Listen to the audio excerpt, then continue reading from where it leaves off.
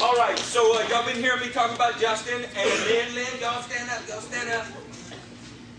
You probably never actually heard me call her Lynn Johnson. We usually refer to her as Lenny Pie. These guys have had the misfortune of knowing a bunch of us for a long time and putting up with us when we didn't know anything. And we love them. They're on our board, so I kind of work for him.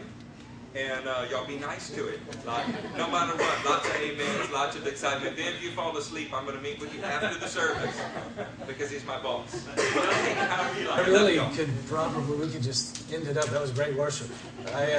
It's hard to follow that, in my opinion. That was, y'all are, it blesses me greatly to be able to participate in worship.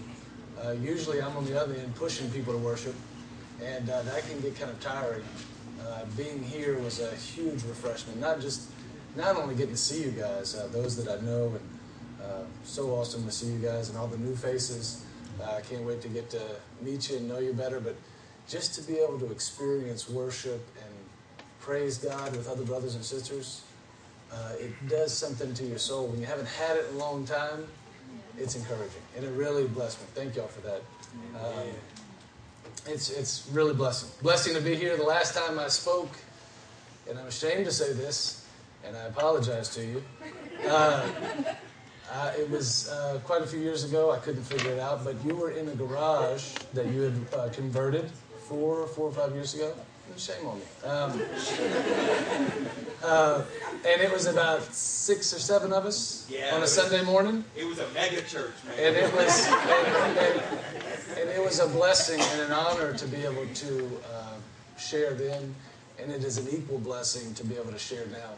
Eric mentioned that I'm on the board, and of course, he's pulling your leg. I'm not his boss at all. That's like you didn't know that. But I am honored that I can be a part of ministry with these two guys and with all of you. And,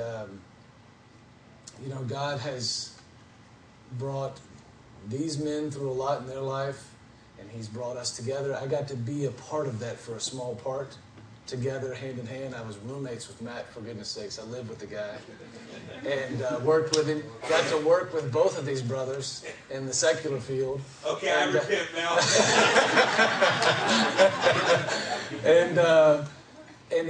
I got to spend time with these guys and be a part, and they got to pull me along in my Christian walk. We share a history together, and the enemy tried to destroy that. Never destroyed this relationship or this bond, but the enemy definitely tried to, in other ways, separate us. And for them to ask me to be a part the way they've asked me to be a part is humbling, and it's something that it just brings me joy. It's hard to express. But I want to tell both of you, I love you both, and thank you. We love Lynn more, but we... I understand. I think that's why, if it were theologically correct to have a woman on board, I think you would I think it's really, Lynn is the one. But I'm blessed, and it's good to be here, and I promise that I will, if I'm allowed, and if it's okay, and God willing, we'll be here more often and be able to participate more. I look forward to the future that God has for us. Amen? Amen. Well, listen, I'm going to just share a little bit about my testimony.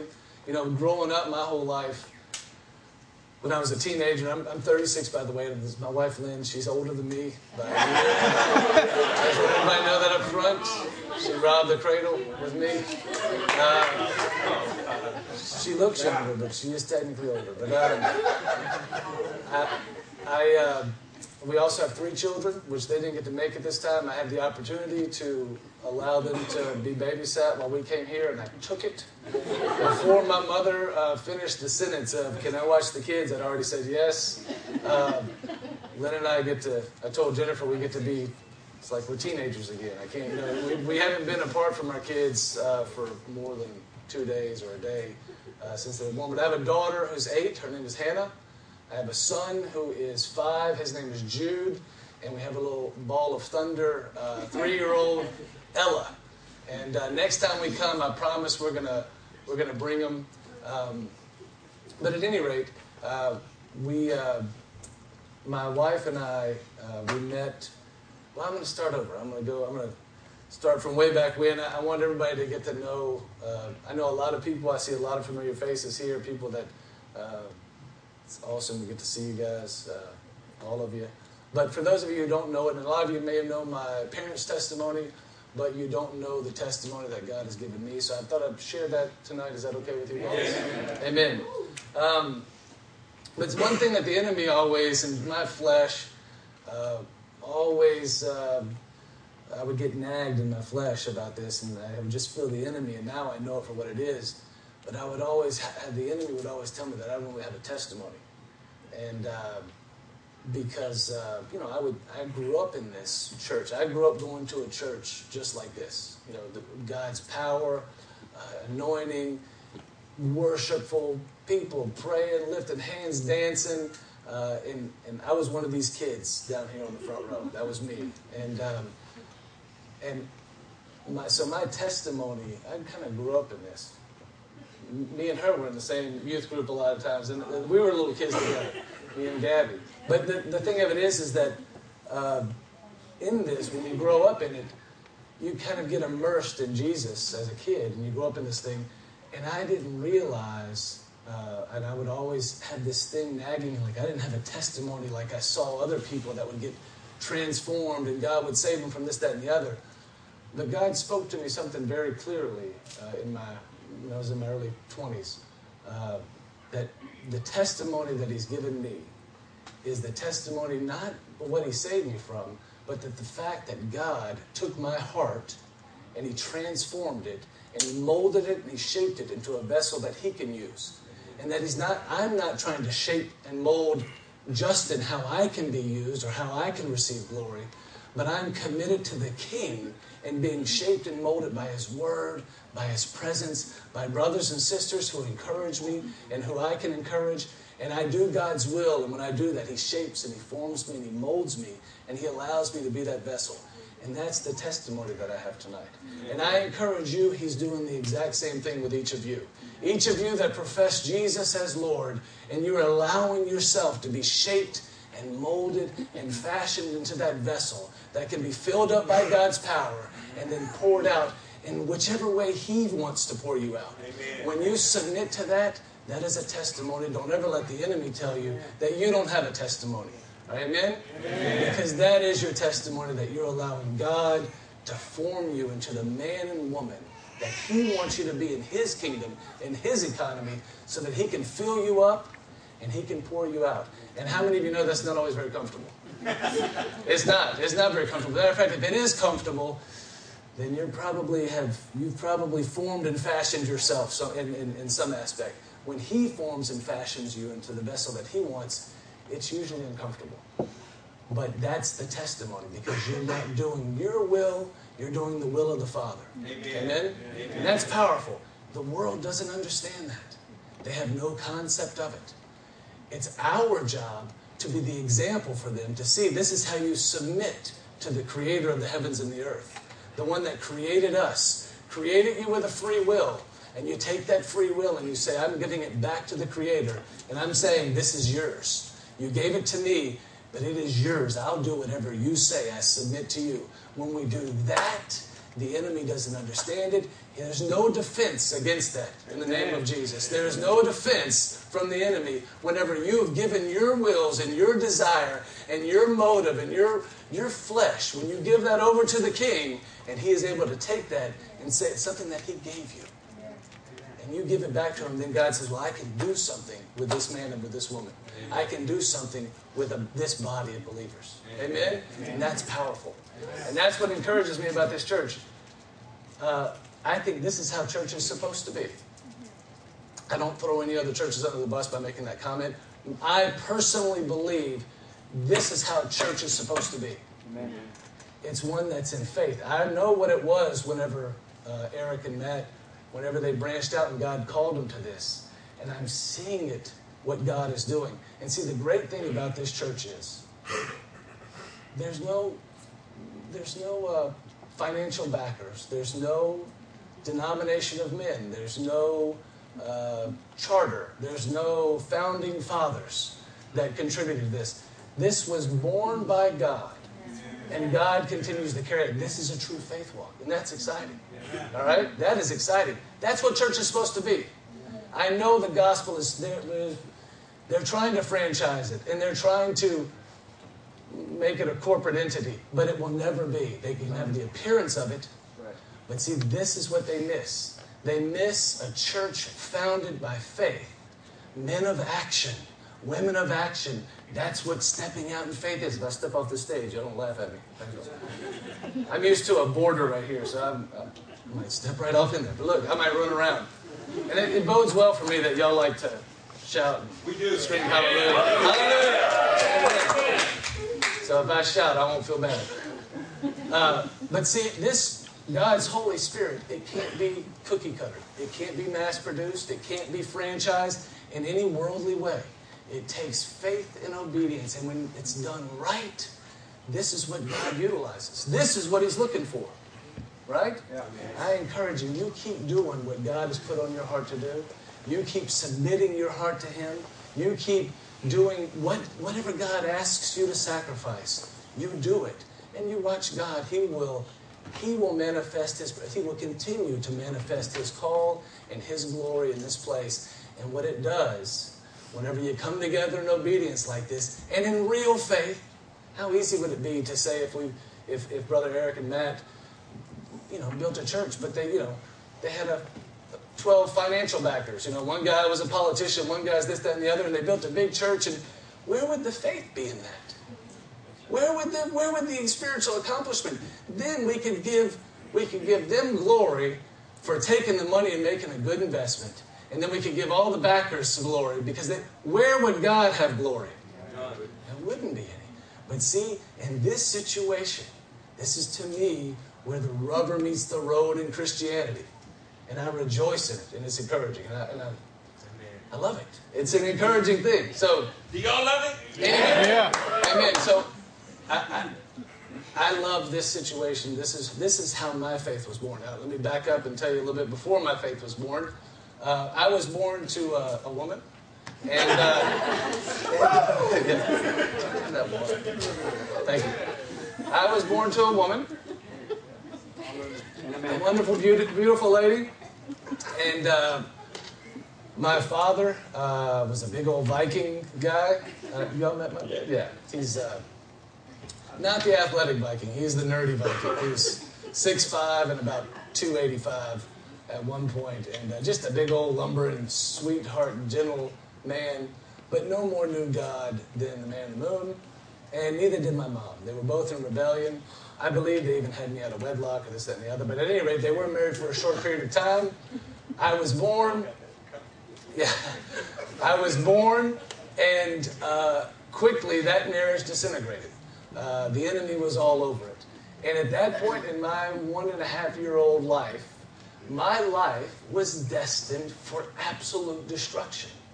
My soul was about to have seed sown into it from the world, completely without anything. I was just a 1.5-year-old walking around, and the enemy was licking his chops at another soul that was going to be destined for destruction, that was probably going to grow up in his father's footsteps, mixed with his mother's footsteps, and sow other bad seed in other people's lives, and just be a heathen. That's where I was destined. That's what I was destined for. We were all born into this sinful nature. And I found myself in that time period in the same place. My parents divorced. Very quickly, my mother married another man named Buzz Tremaine, who also was lost as could be, and who had also been in a divorce, and he had two sons. And so they got married pretty quickly. I think I was 2 years old or 2.5. And so we had this instant mixed bag of a family. Heathen man, heathen father, heathen woman, 2 crazy kids. His kids, my 2 older brothers, well, I love them, but they are crazy. And then me, and that was it. And so here we are, this together, mixed bag, dysfunctional, heathen family. Nobody knows Jesus. And guess what that marriage was headed for? Destruction. Instantly, right off the bat, as soon as the car pulled in the driveway from the honeymoon. And I noticed this. I have images and memory from that time. a lot of us can't remember, and I have just little flashbacks, but I actually remember these bad seeds being planted in me, and I just mean experiences, ungodly. When your home is ungodly, it affects more than just you, obviously. It affects everybody in the household. And even though I wasn't some ungodly, rebellious 2-year-old, or heathen 2-year-old, I didn't know God, and I wasn't sanctified by the covering in my household. And therefore, the enemy had free shots at me and my brothers, and it was very apparent. So we grew up in this situation, and it got so bad in my parents' life that they actually were, when I was about 5 or 6 years old, they had a little girl, my younger sister. And I was about 6 years old, and she was an infant. And it got so bad in the marriage that they were genuinely, both of them, my mom was contemplating how to leave, and my father was actually contemplating on how he could maybe kill her and get away with it. And that's true. I mean, they really hated each other. I have memories of dysfunctionality where I would come home, and they would be in an argument. I'd come home from school. I got home before my 2 older brothers did. And I remember hearing what I thought was somebody doing construction on our house. And I remember peeking my head down the hallway of this little bitty spec house that we lived in to see my stepfather punching holes all in the walls of the house, this type of thing, because they were angry and upset. And when I say, I don't mean 1 or 2, I mean like 60 holes all the way around the whole house, just walking around. And because they were upset, and the enemy was just loving it. And I remember mixing toilet paper and water and Elmer's glue together and patching holes, asking my mom, like, what happened? What is going on? I don't think this is a normal thing that we're supposed to be doing in our house. Am I supposed to be 6 years old patching holes? Is he going to kill all of us? And I really had these thoughts. And so my mom would, she would try to keep it together, but she couldn't. I mean, it was hopeless. It was a hopeless situation in my life, and in my brother's life, and in my older brother's life, and in my young baby sister's life, and of course in my stepfather and my mother. And this type of behavior went on and on for a couple of years, and it was always tumultuous and this, that, and the other. But it all kind of came to a head whenever, and I remember it like I'll remember this night. It's just one of those images in my head that I can't forget. And but to me, it is the perfect picture of the enemy, and we all have these. I understand this. This is your testimony. But I remember looking, it was about from here to your sound booth, in this little hallway, and my bedroom was right here, and I heard them, and they were going at it, and it was chaotic, and I got out of bed. I don't know what time it was. I was asleep, and I remember looking down the hallway and seeing my stepfather, and my mother arguing in their bedroom, and I knew that it was more intense than normal, and about that time, I saw him rear back and punch her in the face and drop her. Right? And I remember her looking. I didn't know what to do. I didn't was about 7 years old, and I didn't know how to comprehend that. I didn't know what to do. I remember the feeling of utter hopelessness.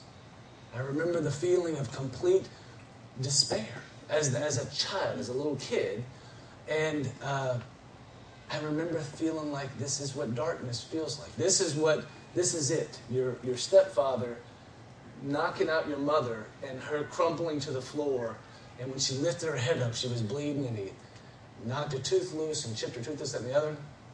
And she was holding her face, her nose was bleeding, her lip was bleeding. And I remember thinking, this is helplessness. This is despair. This is what the enemy wants to do to every one of you and every one of your lives. This is what the enemy wants to do. God created us in his image, and the enemy, all he wants to do is to destroy. And he wants to get you whenever he can, however he can. And that feeling of despair and hopelessness, I still remember it. That happened. They brought her to the hospital. She had some stitches in her lip, this, that, and the other. But I remember thinking at that time, this is it. We're going to be gone out of this family, and who knows what's going to come next. But something amazing happened. And it was, of course, Jesus.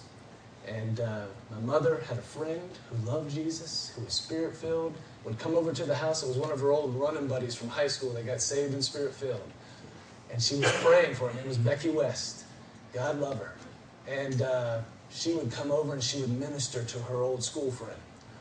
And my mom would sit there drinking a drink, smoking a cigarette, bad-mouthing whatever she, telling her, oh, that's crazy, that's crazy. And Becky told her, what's the alternative in your life? What do you have? You have nothing. You've got a scar on your lip from a marriage that's tumultuous. That you're going to leave him as soon as you can, this, that, and the other. And God began to deal with my mother. And my mother gave in and went to church with Becky. And God changed her life drastically. Amen. It wasn't a program. There wasn't some steps and a manual that was given to her. This is how you do it. God supernaturally changed her life at Bethany in Baton Rouge, Louisiana. Amen. Larry Stockstill, who she went to school with, came and prayed with her. And God's power anointed her life in a way that was drastic. And she realized that this is what was missing in her life. Soon thereafter, the same thing happened to Buzz, my stepfather. And God drastically changed her life. And where it affected me is that I remember the feeling of the change in our family. It was something that was palpable. It was tangible. God's presence in our house. That feeling of despair and hopelessness that I felt, it was gone. And that is something that is amazing. Because I knew as a child, I couldn't explain it. I didn't know how to deal with the emotions or the circumstance. But I saw and I felt God do something supernatural into these two crazy people that were raising me. And I saw it trickle down. And it affected me and my two older brothers. And God began to do a work in my life at a young age.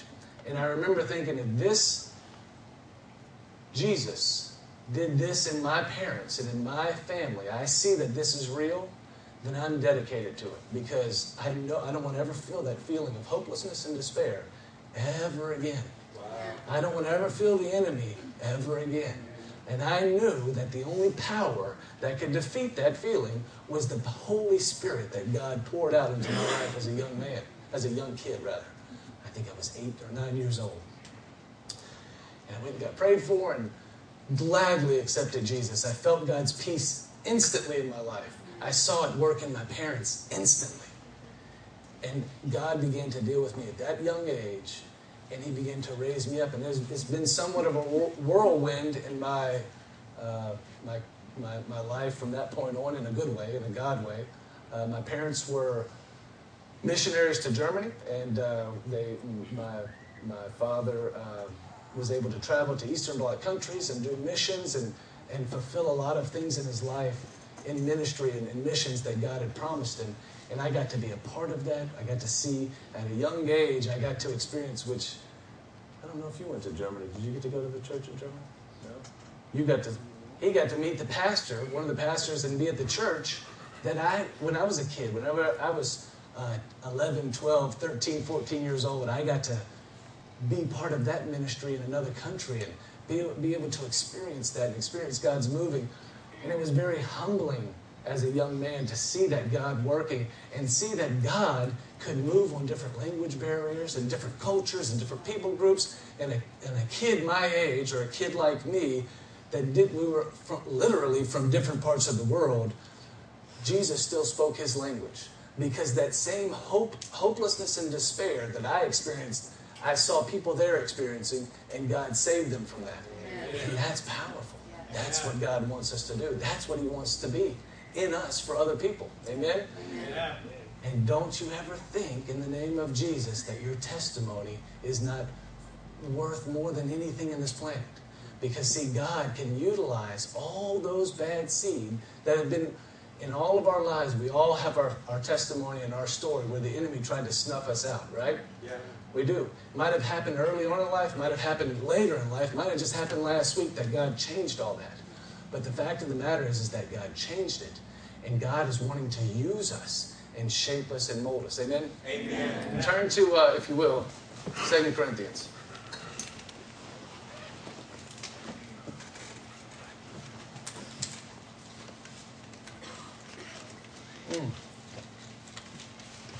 Before I read that, hallelujah. Hallelujah. Before I read that, we came back from Germany. I'll just tell you this real quick. This is the better part of my whole little testimony. This was, I think, because I was dragged around. I was talking to Jennifer about this on the way over here. Whenever I was 11, 12, 13, 14 years old, 15 years old, we were in Germany, and it was all ministry all the time. That was all that happened. And I kind of got, me and my little sister, and my older brother Shay, for a while he left and went back to America. But for a while it was just us. We didn't have a youth group. For a while we didn't know any kids that spoke our language, this, that, and the other. We went to German high school, the German school system there, and which was weird when you don't speak the language and people don't like you because you're American. We'd have our Levi jackets on and our you remember the tight roll pants? We'd have tight roll pants and the Levi jackets, which Levi's there at that time period, nobody had them. So me and my brother knew it, so we'd walk around and nobody liked us. Imagine that. And so it was not it was not an easy time. So anyway, there was a lot of things that were put in ministry that I was placed in. Playing music for the praise and worship, and helping the Americans translate for the youth groups and this, that, and the other during preaching. So a lot of my life, I was sowing seed, and I was just a young kid. I mean, there was a part of me that just wanted to be a young kid, but thankfully, my parents forced me to be in this situation. I couldn't do anything.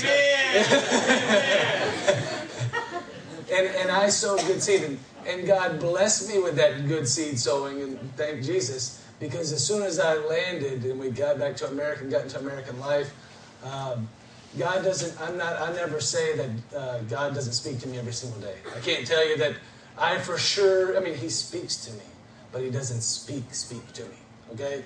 I know He speaks, but I know whenever He impresses upon me, and I know when He speaks to me. And He's only really spoken to me a handful of times in my life.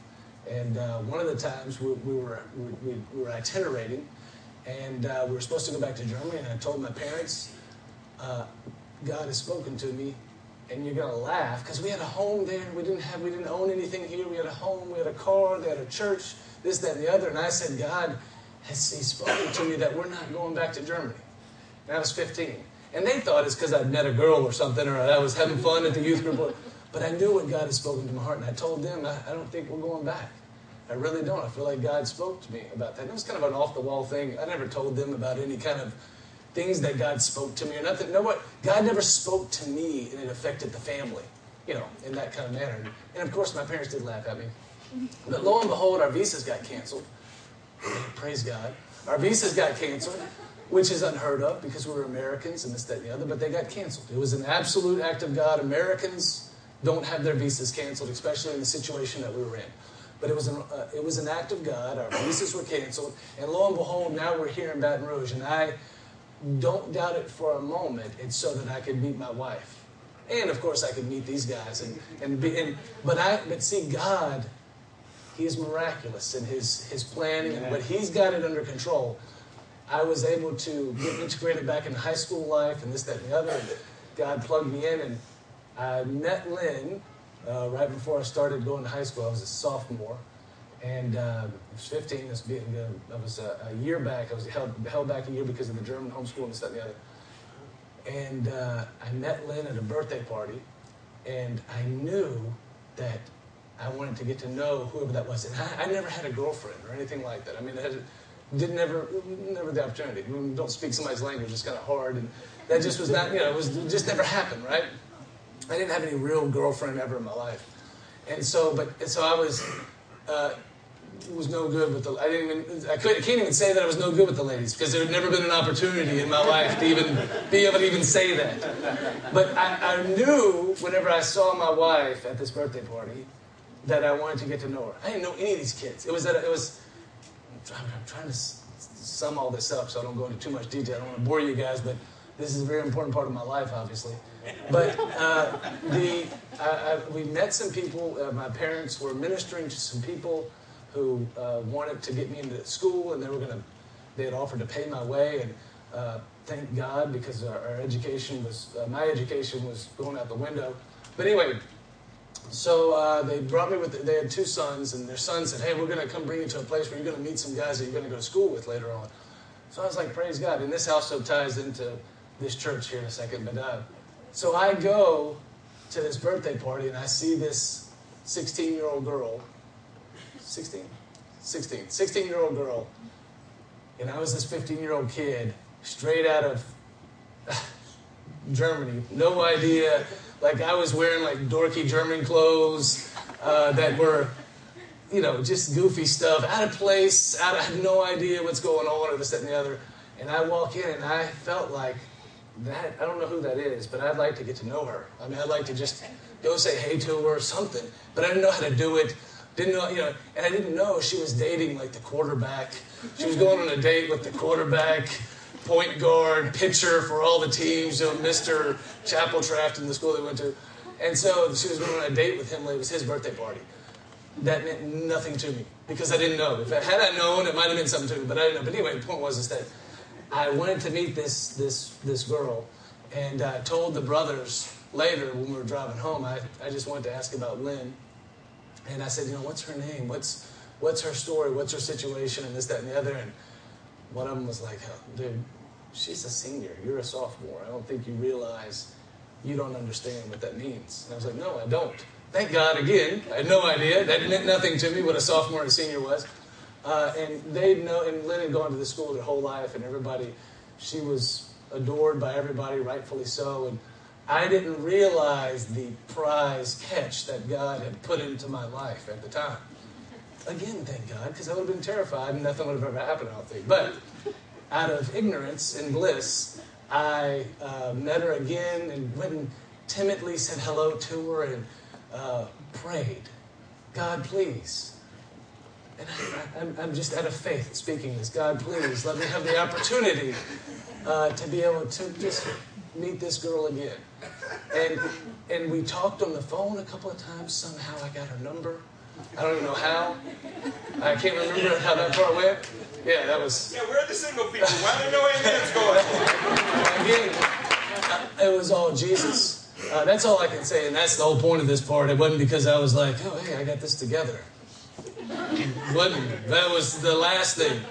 It was all Jesus, otherwise it wouldn't have happened. And I remember, I don't know her from Adam. And we hadn't talked on the phone yet, I'm sorry. And we start school. I've only seen her 2 times. And I'm walking, and I'm trying to absorb all of this high school stuff. And it's a little small high school, small private high school. And, you know, I have to wear a uniform and this, that, and the other. And there's cliques, and there's, you know, they're all incredibly rich. I don't even own the clothes that I have on, you know, in the school. I was very out of place. And I remember I was walking, trying to figure out what I'm doing. And Lynn walked through the gymnasium, the chapel, rather, and was walking. When I saw her open the door, I thought, oh, we're walking on the same... Everybody else was gone in their classrooms. It was just me and her outside. And I was like, oh, it's her. It's going to be cool. And just casually look at this paper. And do I ask her a question? I was just... All this stuff was running through my head, and I couldn't do anything. I was like, hey. And she smiled and was graciously waved to me or said, hey, or whatever.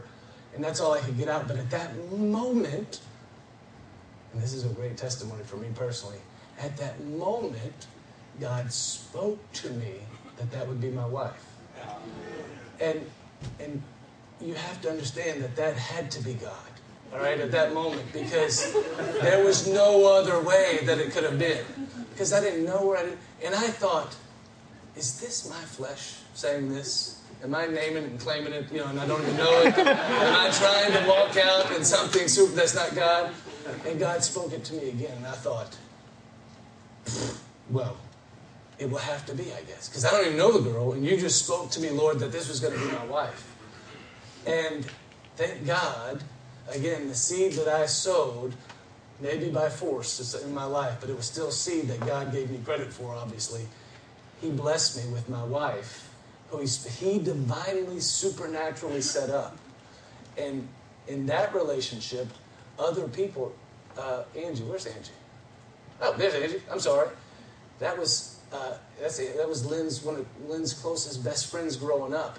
And this relationship, these types of relationships, God had this thing worked out and mapped out and orchestrated. The kids that I went to high school with, when my parents found themselves without a church, without any support, this, that, and the other, God spoke to them to open up a Bible study in their home. So they did it. And it was kids that I went to school with, 4 of them, I think, was the first church meeting.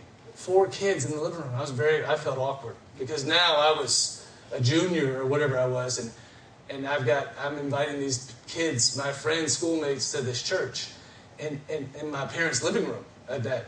But through that meeting, God put me in contact. I got to play football. Thank God, not against Eric.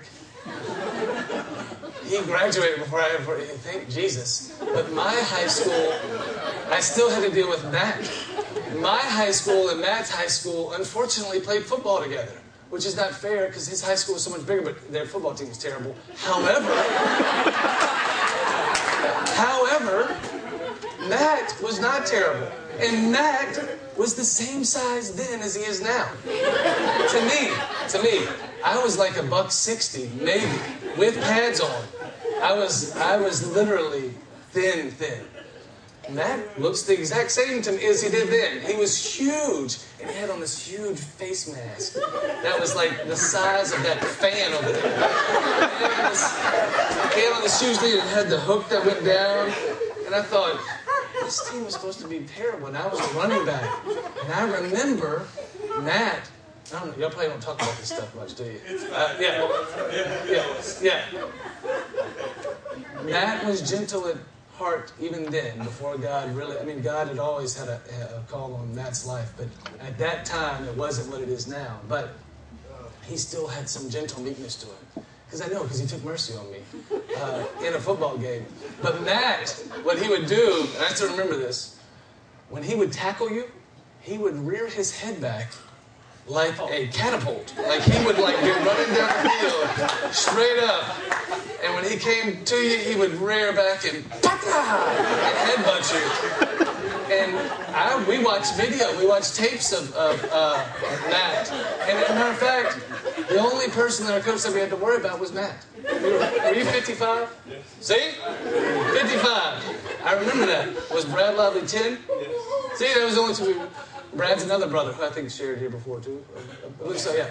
They were the only 2 guys that we had to worry about. It was number 10, number 55. 2 brothers that are 2 young men that would get saved and God would change their life. And God ministered to Eric and to Jennifer. And I remember meeting Eric and Jennifer for the first time and talking to them.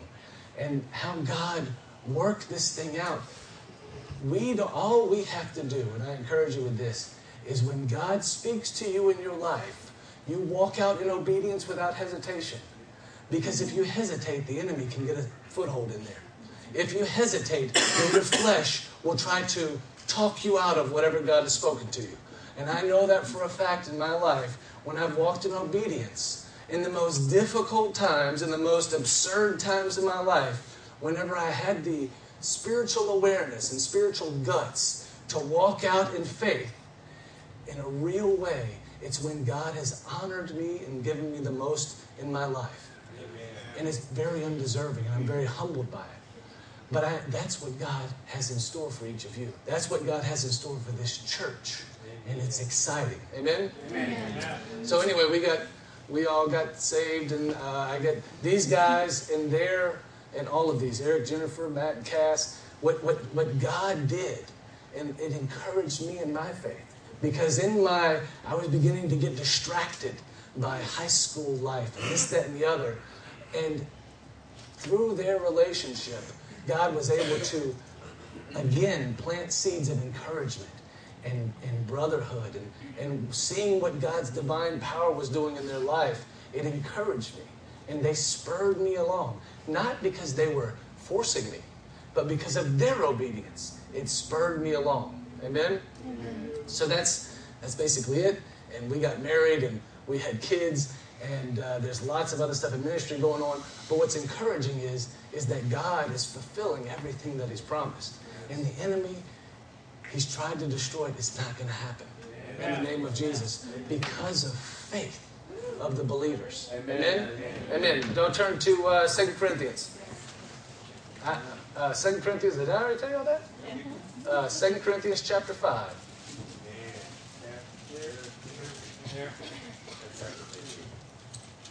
I've heard it on the recordings that I've heard. Verse 11. And I'm going to share this, and I'm not going to share anything with you, obviously, that you don't know. But I will share to you from my perspective and how God has encouraged me in this area. And I hope that it encourages you. And in some way, it spurs you on in your walk. Amen? All right. Verse 11 says, since then we know what it is to fear the Lord. We try to persuade men. What we are, and that word persuade, I don't know it because I don't have my Bible. I forgot it. Shame on me. But this is my wife's Bible, but I had it written down. But that word persuade also in the Greek means to confidently urge. And you see it in other parts of Scripture. In this part, that word is to persuade. I like the term confidently urge those that don't know Jesus and what He's given you, because you walk in this thing in faith and what? In confidence. Because God is... So when you are in a situation where God's Spirit is pouring you out to somebody else's life or into somebody else on their situation, you should have the feeling of persuasion. I understand, of course, what the word means. But I just like the idea of confidently urging someone in what God's done in you so that they can also experience this newness of life. They can also experience this. And that's what we do. We urge those that don't know the Creator like we know them. Like we know the Creator. We urge them to experience this with confidence. Amen? I just thought I'd share that with you. All right. What we are is plain to God, and I hope it is also plain to your conscience. We are, verse 12, we are not trying to commend ourselves to you again, but are giving you an opportunity to take pride in this, so that you can answer those who take pride in what is seen rather than what is in the heart. If we are out of our mind, just be honest with you, some people probably say that of you guys. Isn't that awesome? I know. You should wear it with like a badge of honor. All right? That's really what it should be. Tell your flesh, if you don't like it, I'm going to put 2 badges on. And I'm going to be even crazier. All right? Where am I? Okay. 13. Thank you. If we are out of our mind, it is for the sake of God. If we are in our right mind, it is for you. For Christ's love compels us, because we are convinced that one died for all, and therefore all died. And He died for all, that those who live should no longer live for who? For themselves, but for Him who died for them and was raised again. So from now on, we regard no one from a worldly point of view. Though we once regarded Christ in this way, we do so no longer. Verse 17, I'm getting to my point. Therefore, if anyone is in Christ, he is what? A new creation. The old is gone, the new has come. All this is from God, who reconciled us to Himself through Christ and gave us the ministry of reconciliation. That God was reconciling the world to Himself in Christ, not counting men's sins against them. And He has committed to us, He's writing this to you just like He was to the church in Corinth. Amen? It's no different. All this is from God, who reconciled us to Himself through Christ and gave us the ministry of reconciliation. Verse 19, that God was reconciling the world to Himself in Christ, not counting men's sins against them. And He has committed to us the message of reconciliation. We are therefore Christ's ambassadors, as though God were making His very appeal to the creation through us. What a humbling concept, that He has appointed you and I and all this stuff that's happened. Let me finish reading before I'm going to talk through this part. Verse 20, sorry. We are therefore Christ's ambassadors, as though God were making His appeal through us. So we implore you on Christ's behalf, be reconciled to God. And of course, for God to reconcile your sin, and I want y'all to understand this, and I know y'all get this preached to you, and that's what I love about what God's doing in this ministry, that He's raised up the men and the leaders in this church to preach God's word in its fullness. And that is awesome. You are blessed. Grab hold of it unswervingly and don't look to the right or to the left, and surely don't look behind. fix your eyes on what's ahead. Amen? Because you are ambassadors for Jesus himself. God is making his appeal to humanity through all of you dysfunctional people. All right? And we should take glory in that, because it means that it's not because of what we were able to do. It's not because of our education, our social status, our economic status, or any of those things. It's only because of God's grace and love. And in my life, that's the biggest testimony, is that if it wouldn't have been for Jesus supernaturally transforming two crazy individuals that wanted to literally kill each other, if God's power would not have intervened, I would be one of those same people. God's love had to intervene in my life and make me an ambassador. And that is our testimony. You are an ambassador for Jesus. Amen. And I urge you to confidently urge others in that love. Amen. And this is the great thing about that verse. There's lots of great things, but this is one thing I want to encourage you with. God has reconciled your past. All right? He has put peace between his holy standard and your sin nature. He's put peace there. He has reconciled those two. Your sin is no longer at war with God's righteousness.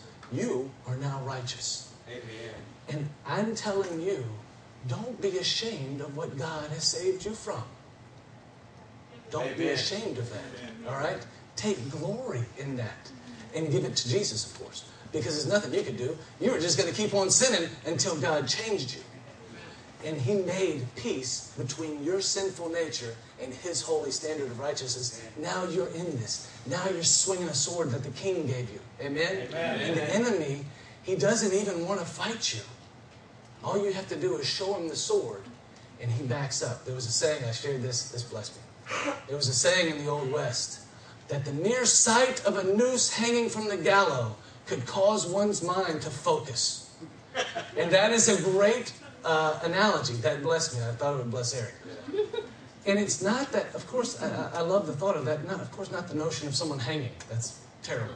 However, I do like the idea that a piece of rope hanging from a piece of wood could cause someone to think before they did something that was evil. All right? And that rope hanging from that piece of wood could actually save your life. All right? And it was the consequence, and they would do it publicly. We all know that. And it was such a powerful statement that that this rope would kill you for your evil deed. And everybody knew it. They knew that standard was there. They knew that rope had that power to do that.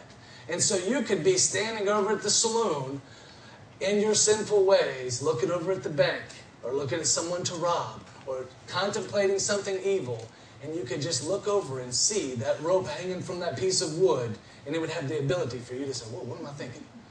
I'm not going to do that. I'm going to turn from that. I'm not going to do that which is evil. Now, to me, there's a lot of connection between, that's exactly what God's Word does in my life. Not that it brings death, but that it brings life. Amen. And that's what, when we have that stored up in us, when we are walking in this ambassadorship, when you're standing as the representation of Jesus on earth, whenever you're holding God's Word, you are that standard. You are the life giver. All right? You are telling everybody there's going to be a consequence for your sin. Your life should be a reminder to everyone that God's standard will rule on this planet. And it's out of love. It's out of complete love. It's what God has done for you. And this is the biggest thing, is that everything that's happened in your life, everything, all the stuff you're ashamed of, the stuff that you might not even have told your pastors about, or this, that, and the other, that which you've tried to keep hidden, that the enemy every once in a while wants to beat you up about, or this, that, and the other. When you're feeling low or you're feeling tempted, you have this bad feeling about what God has saved you from. If Jesus reconciled it, then it should have no power over you in the name of Jesus. All right? You let the enemy know that, hey, if God says he's reconciled this between he and I, then this doesn't exist in the name of Jesus. You've got to take a back seat to what, I'm in God's kingdom now. All right? And that's important because we don't want to ever offend God's presence in our life. God wants us to guard this transformation that's happening. I got 2 more scriptures. Is that all right? Yeah. Two more scriptures. Look in Psalms 51. I know this is y'all have this on pillows at home. I know this. I know y'all know this scripture. There's bumper stickers. Psalms 51, verse. I'm not there. Y'all hold on. Easy. Okay, verse 10. Y'all making me nervous. Can't find it. I'm looking at the page. All right. Psalm 51, verse 10 says, "Create in me a pure heart, O God. Renew a steadfast spirit within me. Do not cast me from your presence or take your Holy Spirit from me. Restore to me the what? The joy of what? Your salvation. And grant me a willing spirit to sustain me." I encourage you, this testimony, this ambassadorship that God has given you, this transformation of your heart, you have to guard it. Because the enemy wants to tear it down. And I know y'all know this. I just encourage you. I've seen it in my life and what God has tried to do in this ministry and with King's Harvest Fellowship and this, that, and the other. I've seen the enemy come between a dear brother and the Lord that he should be here right now. All right? And not just a brother acquaintance or a brother-in-law, an intimate, dear brother. All right? One of the ones that Scripture talks about being closer than your actual brother and sister. And that's what this brother was. And I've seen the enemy, I've seen it a couple times in life, but not quite like this. And it's not over. It's not over by a long shot. But I've seen the enemy come in and divide that and to separate that. And if I wasn't relying on God's power and His Word, it could have shaken me, right? It could have shaken me to a bad spot. But God's power, in the name of Jesus, the call that God has on His life is going to be fulfilled. But the point is that the enemy, he doesn't care about my friendship. He doesn't care about my closeness to how close this brother was to us or this, that, and the other. The enemy doesn't care. He will come. He doesn't care if you have little kids or old kids or if you're old or if you're young. He'll come and kick your teeth in and drag you through the parking lot, all right, and have no mercy on you. And I encourage you, if you allow him to, in any aspect of your life, to come in, he will, with everything in his power, shipwreck your faith. Yeah. And so I encourage you to guard your heart. What God's changed in you and what God has transformed in your life, supernaturally, that the world can't explain and nobody can, it's valuable and it is important. And God wants to use it. He wants to use it here and He wants to use it wherever this ministry takes it. Right? And that is supernaturally God working by His Holy Spirit. Amen? Amen. And real quick, I'm going to be 5 minutes, and I'm sorry, I don't know what time y'all usually get out. 10:30, man said it. Let me just tell you this. David wrote this, and we all know the story in 2 Samuel chapter 11. Bathsheba, that was it? All right. You all know the story of David and Bathsheba, right? He's up on his, I'll recap it very quickly. He's up on his palace. He wakes up in the middle of the night. Goes and looks up at his palace. He's on the roof of his palace and he overlooks his kingdom. And he sees, of course, this beautiful young woman. He has to have her. He summons her to come to his temple. He's the king. He can do whatever he wants. Finds out she has a husband. He knows this. He tries to cover up his sin. Covering up his sin doesn't work. Bathsheba, of course, becomes pregnant. He tries to cover it up. It doesn't work. So then the husband, that was the only other equation that David could do to eliminate his sinful act before God, which he knew he'd done wrong, obviously.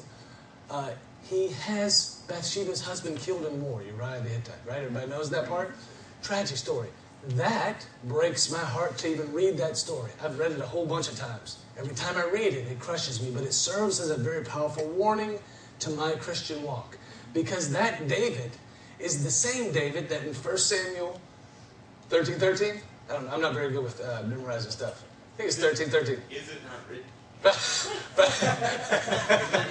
1 Samuel, I think 13 something. You can check it out. But that's the same David that when Samuel went to go rebuke Saul, the king of Israel, he said, "What have you done? You've disobeyed God."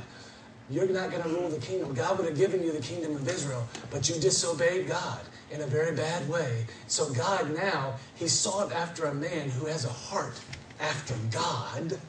That was one of the greatest compliments in the Word of God, in my opinion, that God spoke to Samuel and said, I've searched out a young man named David who has the very heart that I have. He has a heart of God, a heart right after God's own heart. This same David, and of course we all know the story of David, he grows up, he's running this thing wide open.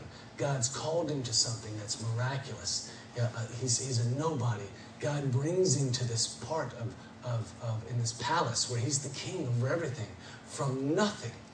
His testimony was nothing but faith in God showing his power to David over and over and over. The more David pushed out in faith, the more God showed himself able to sustain David. So now David sits and he is now resting on his accomplishments. In his heart, he sees something he wants, and somehow this man who had a heart after God's own heart is now making this decision after he's already won the battle. He's already done it all, so to speak. And he, in a fleshly knee-jerk reaction, he tries to take something. He shapes his heart in a way that he wants to shape it. And instead of being poured out and giving God the glory, he wants to take some of the glory for himself. All right? And from that point on, the enemy is able to attack David in ways that he never experienced. But this is what he writes, all right? This is what, after Nathan rebuked him, Nathan came and said, you've done something terrible in the sight of the Lord. This is terrible what you've done. And David repented because he knew. He knew that he had allowed his heart to be clouded by the sin from the enemy, all right? And I encourage you guys, guard your heart. Let's read that again. Verse 10, David cries out. It kind of puts this in context for me. This isn't just a good saying, or this isn't something that we should just have on a pillow and not understand what it means. I believe this verse should go out as a warning to all of us to guard that which God has done in your life because it's precious, and the enemy wants to snuff it out at every turn. There's no breaks in this thing. You can't say, well, it's okay. I've been really close to God for a long time. I can take a break and go and indulge this and this and this in my life. God doesn't allow it. There's no rest for those that want to sin. Not even a little bit. The enemy's waiting for the opportunity to get a foothold in your heart. And I encourage you, guard it with everything that's in you because it's precious. All right? Amen. So in verse 10 he says, create in me a pure heart, O God. Again, I don't have my notes, but the word create is bara. That's it. I thought you know it. I knew you know it. It's bara. And it actually means, create is of course a great translation. I'm not arguing with the translation of God's word. But it can also mean to fashion, shape, or mold. It means that it's pliable. It means that it is soft. It means that when you go to plant soil, what is it supposed to be? Is it supposed to be hard and like a brick, or is it supposed to be soft and malleable? It's supposed to be soft so that a seed can take root and it can grow. Your heart that's why all of the examples for your heart are supposed to be that way. That's why it's so important that you guard your heart. That's why it's so important that out of the overflow of your heart, that's what's going to come out. So if you want, every time you open your mouth for Jesus to come out, you better have Jesus in your heart, and you better guard that thing like it's the only thing in life that matters, because it is the only thing in life that matters. Amen? Amen? So David knows this. So he says, God, mold and fashion and shape in me this heart. I have messed it up. I want to have that relationship that I had before. Shame on me for messing this up. Shape and mold my heart back to the vessel so that you can use me. Amen? Amen. And renew a steadfast spirit within me. And the word renew is chadash, and it can also mean to... why did I forget my Bible? Baby, let me forget my Bible. I have it written down. The spirit, chadash means to, which I like that translation better. Renew. It was to make right. It was to make firm. It was to, it wasn't just to renew, but it was to embolden me, to make it firm. Not whenever the enemy comes against you and you're weak in spirit and you're you're not standing up in boldness in what God saved you from and your testimony that God's given you, then the enemy can overcome you. And David was overcome. And he says, make firm my stance in you. Not just make it firm. Make me strong in what you've called me. So in other words, not only can obviously your heart can become shaped and misshaped by sin, but you can also become weak whenever you allow sin to come in. And if your spirit is weak, then the enemy will overrun you. All right?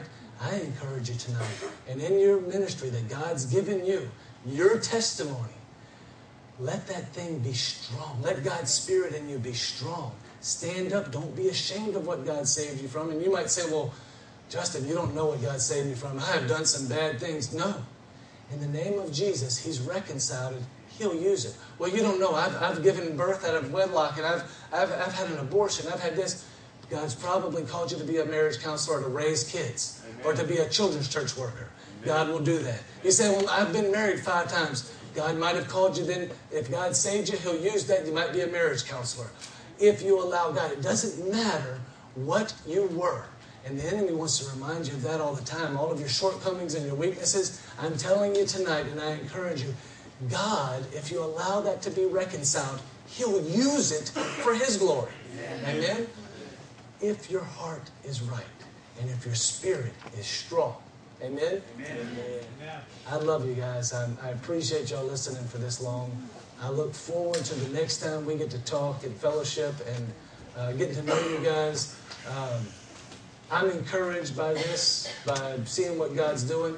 I told Brother Eric this before church. This to me is what church is. This is it. This is where God is. Amen? And it encourages me. I ask that you guys continue to pray for me and for the King's Harvest Fellowship, because we're trying to do this same thing, and I'm determined that God is going to continue to do the work there, and that it's going to fulfill the call that God has on its life and what God called the King's Harvest Fellowship to. Amen? Amen. I love you guys. I love you guys a lot. Are we the kind to say that we'll pray and we do it some other time? No. Because we're men of action. Movement of action. Why don't y'all all crowd the front?